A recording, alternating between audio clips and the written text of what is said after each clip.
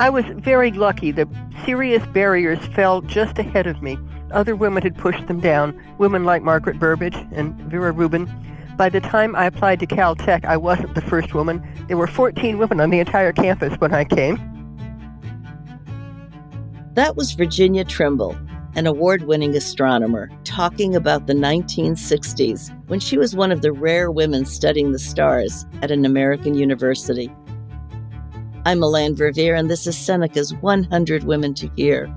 We are bringing you 100 of the world's most inspiring and history-making women you need to hear. A professor of physics and astronomy at UC Irvine, Dr. Trimble is the author of over 900 papers. She specializes in the structure and evolution of stars, as well as the history of science. Her career has taken many colorful turns. In 1962, as an undergrad at UCLA, she was featured in a Life magazine article that led to her being selected as Miss Twilight Zone. For that job, she toured the United States to promote the TV series. Now she is the co-editor of a new book called The Sky is for Everyone. It's filled with the autobiographies of amazing women astronomers. Listen and learn why Virginia Trimble is one of Seneca's 100 Women to Hear.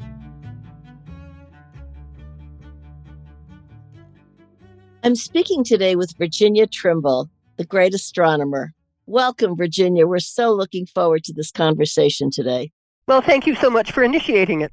Well, you're a groundbreaker by any definition. You've had a career that spans more than 50 years as an award-winning astronomer. Physics Today described you as a renegade scientist. Does that make sense? Is that an apt description for you, or how would you describe yourself? Well, I took the liberty of looking up renegade in the dictionary, and I decided I'm not a renegade anything. I'm still all the things that I've been for a very long time. I'm a woman. I'm a Jew. I'm an astronomer. I'm a native Californian, very fond of my native state, and a native-born American, rather proud of my country. I'm not a renegade anything. Well, in 1962, when you were an undergrad studying astrophysics at UCLA, Life magazine ran an article and photos about you. They seemed incredulous that you had a brain because the title of the article was Behind a Lovely Face, 180 IQ. I don't think a magazine could do that today, but what did you think about it back then? Well, my mother was very pleased, and I was very pleased. The photographer was the wonderful Bill Ray, who died not very long ago. The reporter, who probably didn't get to use her own words, was a woman whose name I confess I have forgotten. But they followed me around for a couple of days. It was a wonderful experience, and it led in turn to my being picked to be Miss Twilight Zone the next year, and that also was a wonderful experience. Very interesting. So let's go back. What was school like for you, both as an undergrad and a PhD candidate? I know at that time there were many programs, I'm sure, and even observatories that wouldn't accept women. So can you tell us about what it was like? I was very lucky. The serious barriers fell just ahead of me. Other women had pushed them down, women like Margaret Burbidge and Vera Rubin. By the time I applied to Caltech, I wasn't the first woman. There were 14 women on the entire campus when I came. When I applied for a Woodrow Wilson Fellowship, they'd had other women. When I applied for observing time at Palomar for my thesis, I was not the first woman to be granted observing time in my own right. That had been Vera Rubin. So the barriers just fell ahead of me. Ditto for a NATO postdoc when I completed my PhD. But there were still so few women, even though some of the barriers had fallen, for sure. That is true statistically. Maybe not very many women wanted to be physicists or astronomers. That still to a certain extent is true. Well, those 14 women you mentioned on campus, were they astronomy majors? Were they all science majors? No. These were the graduate students. There were no undergraduate women at Caltech until 1972, I think. These were graduate students or postdocs. And one very distinguished physicist, mathematician, Olga Taussky-Todd, who at the time did not have a proper faculty position, but she was one of the really great mathematicians of her generation. It was her husband who had the faculty position. But I did get to meet Olga Taussky-Todd just very briefly. Well, what was your time at Palomar Observatory like? I mean, that's an extraordinary place. It rained a lot. I did not have particularly good luck as an observer, partly, maybe entirely, because the object I was studying, the remnant of the 1054 supernova, the Crab Nebula, is on the meridian at midnight on the 10th of December. So it's something you observe late October to early February. And I had several observing runs. One was rained out completely. One was partly rained out. I got some data. A little bit of it got used in my thesis, but not very much. It wasn't a successful place to be trying to observe the Crab Nebula. I had several wonderful experiences there. I was the observer on the 48-inch Schmidt telescope when Chip Arp was the 200-inch observer, and he was rained out too, of course, so we spent an evening over the fireplace in the monastery just talking about things, astronomy mostly, but life in general. He was a prize-winning fencer. Interesting. And I also had, in those days, I'm crippled now, but in those days, I was an enthusiastic swimmer and dancer and various other athletic activities. Well, it sounds like it was a rewarding conversation at any rate. Yeah, I tried to advise her, but can you imagine anything as stupid as a woman graduate student, trying to advise a senior astronomer? He did not take my advice, and I think he would have been better off if he had. But he persisted in the conversation with you, so that says something. Well, there wasn't much else to do, you know. Eventually, my thesis advisor drove up in the middle of the rain in the middle of the night to bring me home. He didn't like the idea of my spending the night with Chip Arp. Oh, my. Well, I know that you've co-edited a wonderful new book called The Sky is for Everyone. And in it, there are 37 women astronomers who write their autobiographies. Can you tell us about the book? Did you feel it was necessary? Or what did you want to achieve by working on it? It wasn't my idea. The idea came from co-editor David Weintraub and Princeton University Press. And they decided that under the circumstances, they should have a female co-editor. I ended up first alphabetically, if nothing else. Truthfully, David did most of the heavy lifting. But I did add to the list. He had maybe maybe a dozen women who'd agreed to contribute. I added a fair number of women from other countries, from a few other ethnicities. We were moderately successful, but I thought it would be fun to do. And of course, as I'm sure you know, women are conditioned to say yes when they're asked to do something. So I was asked to do this. I said yes. And it was very interesting to do. We stole the idea for the book title from one of the women who wrote a chapter near the end, one of the South African women. It's a wonderful title. Yes, it is. We thought of some other things, but that was the winner. Well, it must have been quite an effort to contact all of those women in various countries and then translate their work. No translation required. A successful scientist these days is simply of necessity fluent in English, at least fluent in technical English. Sometimes the everyday vocabulary is less successful. You should have heard me a few years ago trying to explain what a concubine was to someone whose first language was not English. Well, translation may not have been necessary, but did the technical vocabulary have to be edited some? Not very much. We explained to the women, I'm one of the authors, of course, because I wrote a trial chapter just to see how difficult it was. It took an afternoon. But I write a lot on a typewriter, I will confess. Anyway, we told the women who'd agreed to help out that the audience was people who are interested in the world but are not going to be or not are professional scientists. We would hope to reach adolescents who might be thinking about what to do with their lives, to persuade them that science is a neat thing for a gal to do. And they responded very, very well. We asked a few people to add definitions or translations. We compiled, or perhaps David compiled, a long list of the algorithms and the acronyms that were used so that people would know what ALS or whatever stood for. Well, were any of these women your mentors or personal heroes? Or You've got the wrong generation. I'm the third oldest person in the book. We actually lost one author between the book appearing and now. Judith Pfeiffer, who was a pioneer of infrared instrumentation, died fairly recently. We kept our fingers crossed for the health of all of our contributors, of course. No, I mean, the very first astronomy professor I ever had was a woman.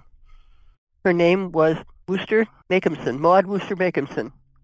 She taught at UCLA when I was an undergraduate there.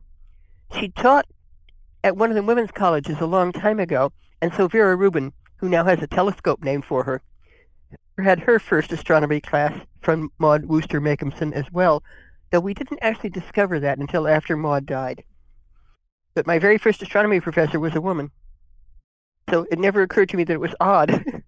It's whatever you get used to, I guess. That is profoundly true. My father was a chemist, so I was used to scientists. But I would imagine if this crowd was much younger than you, that many of them had you as their personal heroine. Heroine, I very much doubt. I'm not that type. But several of them do in their chapters mention that at least they'd heard of me when I asked them to help out, which was very nice of them. I think you're just modest. Modesty. That's not one of my major vices. Well, you've also been a professor. You taught since 1971. That's quite a long time. Yes, half of it was spent at the University of Maryland.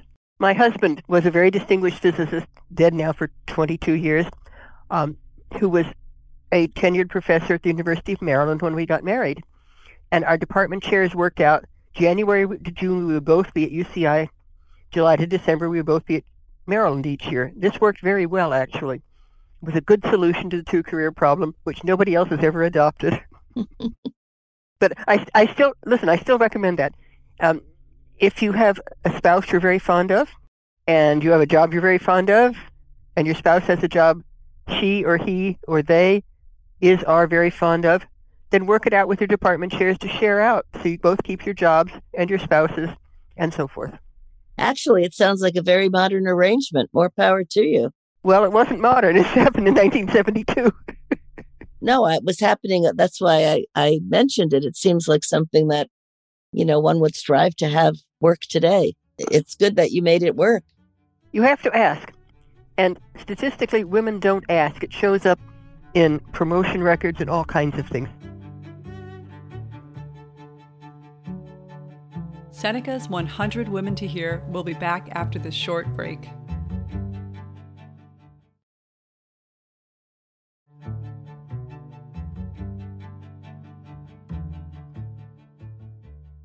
Give us a sense of how the field of astronomy and the students have changed. I mean, you've had an extraordinary lifespan in the field. Would you call it welcoming for women?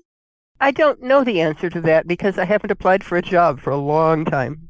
Statistically, there are undoubtedly more women, and they have more positions of power and authority. The press release yesterday or today about the device that NASA has sent to hit the asteroid to change its orbit, there were, I think, 6 or 7 people quoted, and 5 or 6 of them were women with some position of authority either in NASA or a related institution. So unquestionably more women with power. Yeah. And so many women astronauts these days, which wasn't the case not that long ago. Well, Sally Ride was actually a good friend because she left NASA and came to UC San Diego, where she headed up an institute, and I was on their committee. So Sally Ride, who died very young, I'm sorry, was a good friend. The first American woman in space. Yes. If you don't count the squirrel monkey. Well, we at Seneca Women often talk about the need to have a, women's perspective in all fields. Do you feel it's important in astronomy? And if you do, why? I'm not totally persuaded that there is a woman's perspective. In reading the 36 chapters besides the one I wrote, I was, I suppose, distressed to find not very many of them had really had fun all the time in the way I did. I mean, I thoroughly enjoyed being a reasonably attractive woman in a field with lots of nice guys. And do I have a different perspective? Let me quote a colleague whose name perhaps I shouldn't mention, who claimed that when I joined a conversation, I always lowered the tone. Well, we've talked about a number of experiences. I wonder if there's